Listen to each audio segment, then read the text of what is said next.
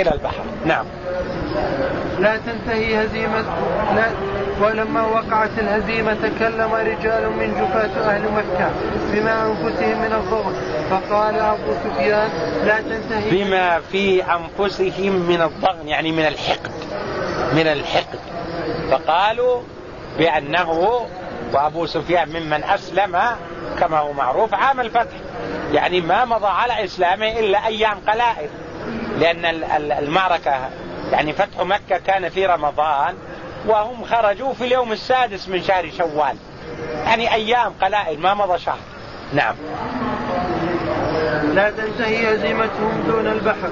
وصرخ جبلة ابن الحنبل قال ألا بطل السحر، فقال له أخوه صفوان بن أمية اسكت فضفوك. نعم. فقال له أخوه صفوان بن أمية وكان بعد مشركا اسكت فض الله فاك، فوالله لأن يريني رجل نعم يربني رجل من قريش أحب إلي من أن يكون من هوازن. فإن انتصار محمد يقول أحب إلي، فإذا كان الذي بيده الأمر وبيده النهي رجل من قريش فهو أحب إلي من أن يكون الأمر بيد مالك بن عوف أو غيره من رجالات هوازن. نعم.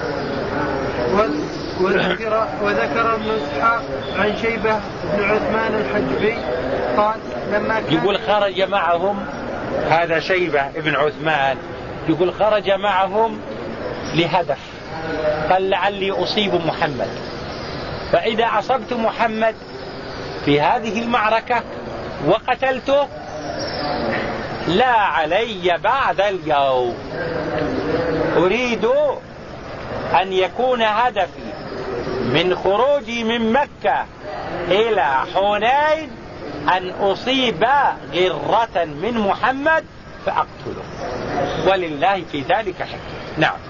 والرجل أسلم ووضع النبي عليه الصلاة والسلام يده على صدره ويقول إنه أحب إلي ولو وجد أبي لقتلته دون محمد، لو وجد أبي في المعركة لقتلته دون محمد، وهو خروجه من مكة إنما كان يقصد قتل المصطفى صلى الله عليه وسلم. نعم. وذكر ابن إسحاق عن شيبة بن عثمان الحجبي قال لما كان يوم الفتح قلت يعني قال أسير مع قريش إلى هوازن. لماذا تسير يا عثمان مع قريش من مكة إلى هوازن بين مكة والطائف؟ قال لعلي أصيب غرة من محمد فأقتله فأحصل بذلك على ما أحلم به ويرتاح له بالي ويطمئن له خاطري. نعم. قلت أسير مع قريش إلى هوازن لعلي أصيب من محمد غرة فأكون أنا الذي قمت بثأر قريش. يقول أنا الذي قمت بثأر قريش كلها. فمحمد دخل مكة واستولى عليها يعني كسر الأصنام وهدم الأوثان وقضى عليها، فإذا قتلته حصلت على الثأر من الجميع وبرد الغليل. نعم.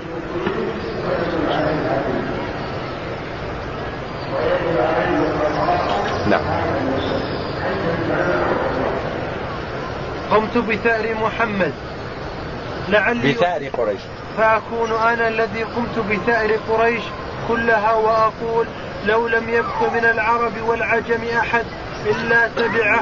لو لم يبق يعني كان الرجل أبغض شيء لديه الإيمان وأبعد الناس عن أن يدخل.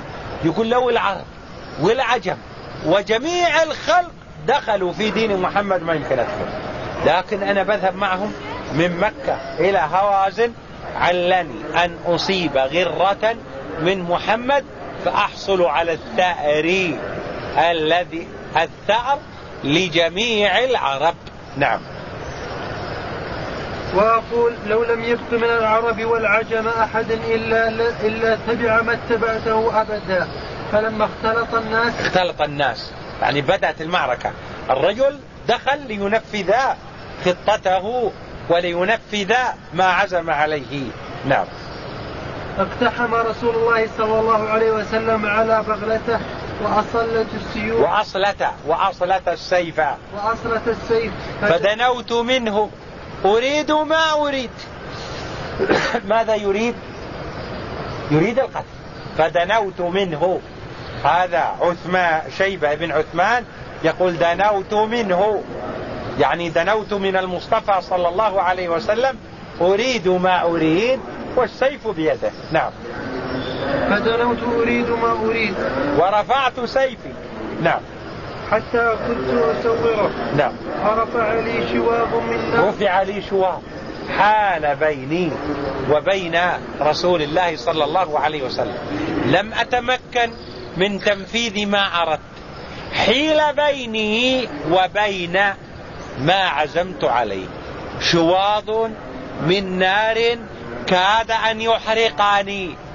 حال بيني، يقول أصبحت أنا الملاصق، يعني أمام المصطفى عليه الصلاة والسلام ومعي السيف، فرفعت سيفي لأنفذ ما أزمعت عليه، فحيل بيني وبينه، أي حال بيني وبينه شواظ كاد أن يحرقني. نعم. فالتفت إلي رسول الله صلى الله عليه وسلم فنادني يا شيب ادنو، فدنوت فمسح صدري ثم قال اللهم أعذه من الشيطان. اللهم أعذه من الشيطان. يقول وجدت أثر ذلك في صدري وتغير الوضع، فصار عليه الصلاة والسلام أحب إليه من نفسه وولده والناس يجمع. يقول له أبوي تلك الساعة أمامي قتلته دفاعا عن رسول الله صلى الله عليه وسلم. أدنو. نعم. فناداني يا شيب أدنو، يعني قرب. فدنوت فمسح صدري وقال اللهم أعذه من الشيطان. الله أكبر. نعم. فالله له كان ساعة إذن أحب إلي من سمعي وبصري ونفسي. نعم. ونفسي. ثم قال أدن فقاتل. فدنوت فتقدمت أمامه أضرب بسيفي. نعم. أضرب بسيفي، الله يعلم أني أحب أن أقيه بنفسي، يعني في خلال لحظات الرجل ينتهز الفرصة، فلما جاءت سل سيفه ليضرب رسول الله صلى الله عليه وسلم، فحيل بينه وبينه وقال أدنو، فدنوت فمسح صدري وقال اللهم أعذه من الشيطان. أدنو فدنوت فقاتلت دونه، ولو وجد أبي لقتلته. نعم. فتقدمت أمامه أضرب بسيفي، الله يعلم أني أحب أن أقيه بنفسي، ولو لقيت تلك الساعة أبي لأوقعت به السيف، فجعلت ألزمه في من لزمه حتى تراجع الناس وكروا كرة رجل واحد، وقربت بغلة رسول الله صلى الله عليه وسلم فاستوى عليها، وخرج رسول الله صلى الله عليه وسلم في إثرهم حتى تفرقوا، فأصبحت الهزيمة لأهل حنين والانكسار لهم، والفوز والنصر لرسول الله صلى الله عليه وسلم ومن معه. نعم. في كل وجه. ورجع رسول الله صلى الله عليه وسلم إلى معسكره فدخل خباء فدخلت عليه ما دخل عليه غيري حبا لرؤية وجه رسول الله صلى الله عليه وسلم. نعم.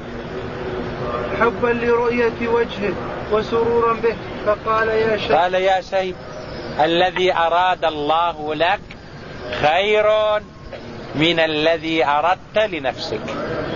الذي أراد الله لك أن تكون جنديا من جنود الإسلام، ومجاهدا من المجاهدين، ومدافعا عن الدين والعقيدة، خير من الذي أردت لنفسك حينما أزمعت على قتل رسول الله صلى الله عليه وسلم والله حائل بينك وبين ذلك.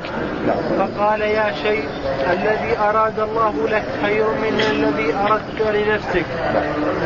قال العباس إني لمع رسول الله صلى الله عليه وسلم وكنت امرأ جسيما شديد الصوت.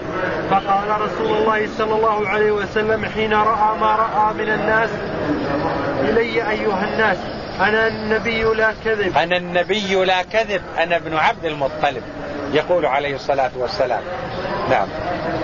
فلم أرى الناس يلوون على شيء، يعني منهزمين، ويحاول أحدهم أن يثني بعيره إلا أنه يسرع، فما يكون من ذلك المجاهد إلا أن ينزل ويترك البعير ويأخذ سلاحه ويجاهد بنفسه، لأن الإبل عادت منهزمة.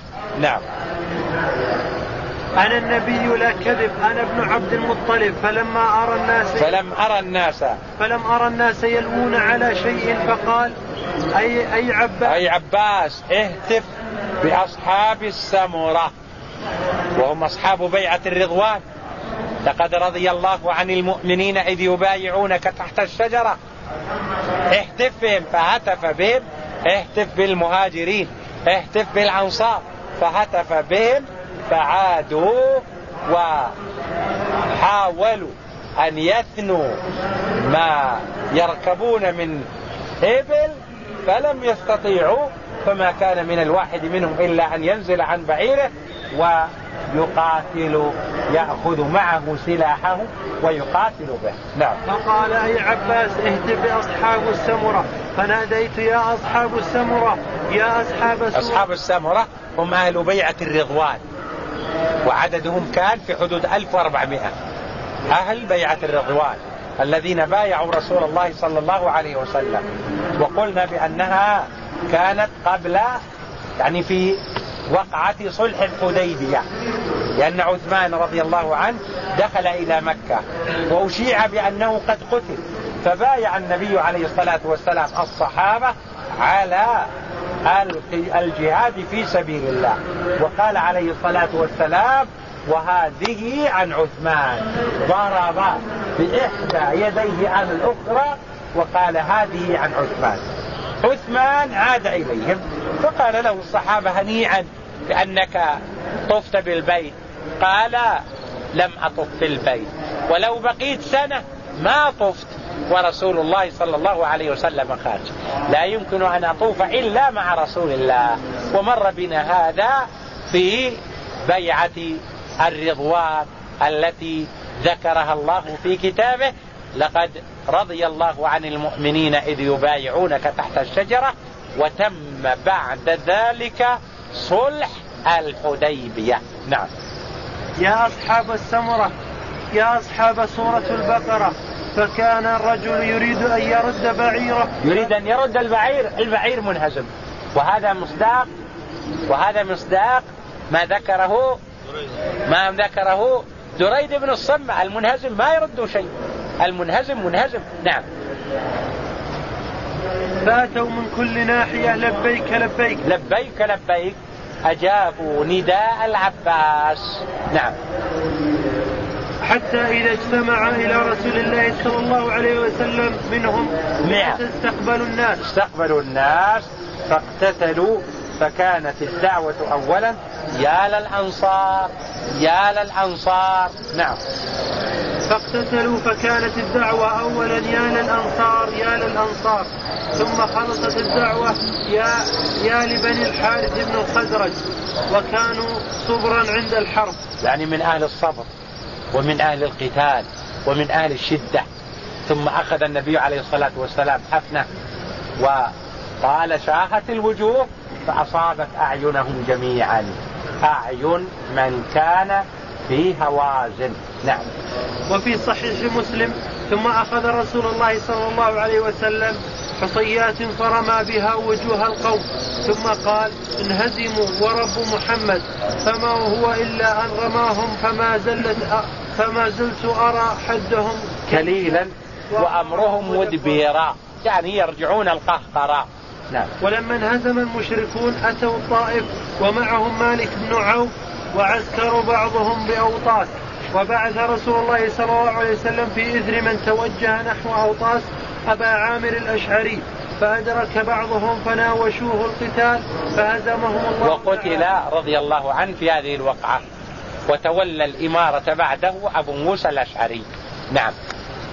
فهزمهم الله تعالى، وقتل أبو عامر، فأخذ الراية أبو موسى الأشعري. فلما بلغ الخبر رسول الله صلى الله عليه وسلم قال تعالى، فقال عليه الصلاة والسلام: اللهم اغفر لأبي عامر واجعله يوم القيامة فوق كثير من خلقك، لأنه استشهد في هذه الوقعة، وقد عينه النبي عليه الصلاة والسلام أميرا لتعقب فلول المنهزمين، وتولى بعده أبو موسى الأشعري. نعم. اللهم اغفر لأبي عامر واجعله يوم القيامة فوق كثيرا من خلقك. وأمر رسول الله صلى الله عليه وسلم بالسبي والغنائم أن يجمع، وكان السبي 6000 رأس. من السبي 6000، والإبل 24,000، والغنم 40,000، والفضة 4,000 أوقية. وأعطاها النبي عليه الصلاة والسلام كثيرا منها للمؤلفة قلوبهم. ووجد الأنصار في أنفسهم أن النبي عليه الصلاة والسلام أعطى أولئك ولم يعطهم، والنبي عليه الصلاة والسلام أعطى هؤلاء لتأليفا لهم وترغيبا لهم في الإسلام، بينما الأنصار وكثير من المهاجرين لم يعطهم لقوة إيمانهم ولما لديهم من قوة في العقيدة وصلابة في الدين. فلما وجدوا في أنفسهم خطب عليه الصلاة والسلام فقال: إني أعطي أناسا ترغيبا لهم، وأما البعض الآخر فأنا أكلهم إلى ما هم عليه أو ما حباهم الله به من قوة إيمان وصلابة عقيدة ورغبة في الدين. منهم عمرو بن تغلب. يقول عمرو بن تغلب: الكلمة هذه اللي سمعتها من رسول الله عليه الصلاة والسلام أنه قال: لم أعطي أناسا لما هم عليه من الإيمان القوي والعقيدة، ومن هؤلاء الذين لم أعطهم اعتمادا على قوة إيمانهم منهم عمرو بن تغلب، يقول: أحب إلي من حمر النعم. أحب، هذه الكلمة أحب إلي من أي شيء. نعم. يقول عمرو بن تغلب. وأمر رسول الله صلى الله عليه وسلم بالسبي والغنائم أن يجمع، وكان السبي 6000 رأس، والإبل 24,000، والغنم 40,000، والفضة 4,000 أوقية. نعم. والغنم 40,000 شاة، و4,000 أوقية فضة. فاستأنى بهم رسول الله صلى الله عليه وسلم أن يخدموا موالين مسلمين 10 ليلة، ثم انتظر عليه الصلاة والسلام 10 ليلة عله من يأتوا مسلمين منقادين راجعين إلى الحق. فلما لم يرجعوا قام عليه الصلاة والسلام بتوزيعها على الصحابة، وأعطى المؤلفة قلوبهم، فانبهروا من العطاء، قالوا: يعطي عطاء من لا يخشى الفقر. أعطى نعما بين جبلين. نعم. ثم بدأ بالأموال فقسمها، وأعطى المؤلفة قلوبهم أول الناس، فأعطى أبا سفيان 100 من الإبل و40 أوقية، وأعطى ابن يزيد مثل ذلك، وأعطى ابنه معاوية مثل ذلك، وأعطى حكيم بن حزام 100 من الإبل. أعطى حكيم قال يريد زيادة أعطاه 100 ثانية، وأعطى صفوان بن أمية 100 قال يريد زيادة أعطاه 100، قال يريد زيادة أعطاه 100 ثالثة، وهكذا. سأله 100 أخرى فأعطاه. وذكر ابن إسحاق أصحاب 100 وأصحاب 50، يعني كثير أخذوا 100 وكثير أيضا أخذوا 50. نعم. ثم أمر زيد بن ثابت بإحصاء الغنائم والناس، ثم نكتفي بهذا القدر، وصلى الله وسلم على نبينا محمد وآله وصحبه وسلم.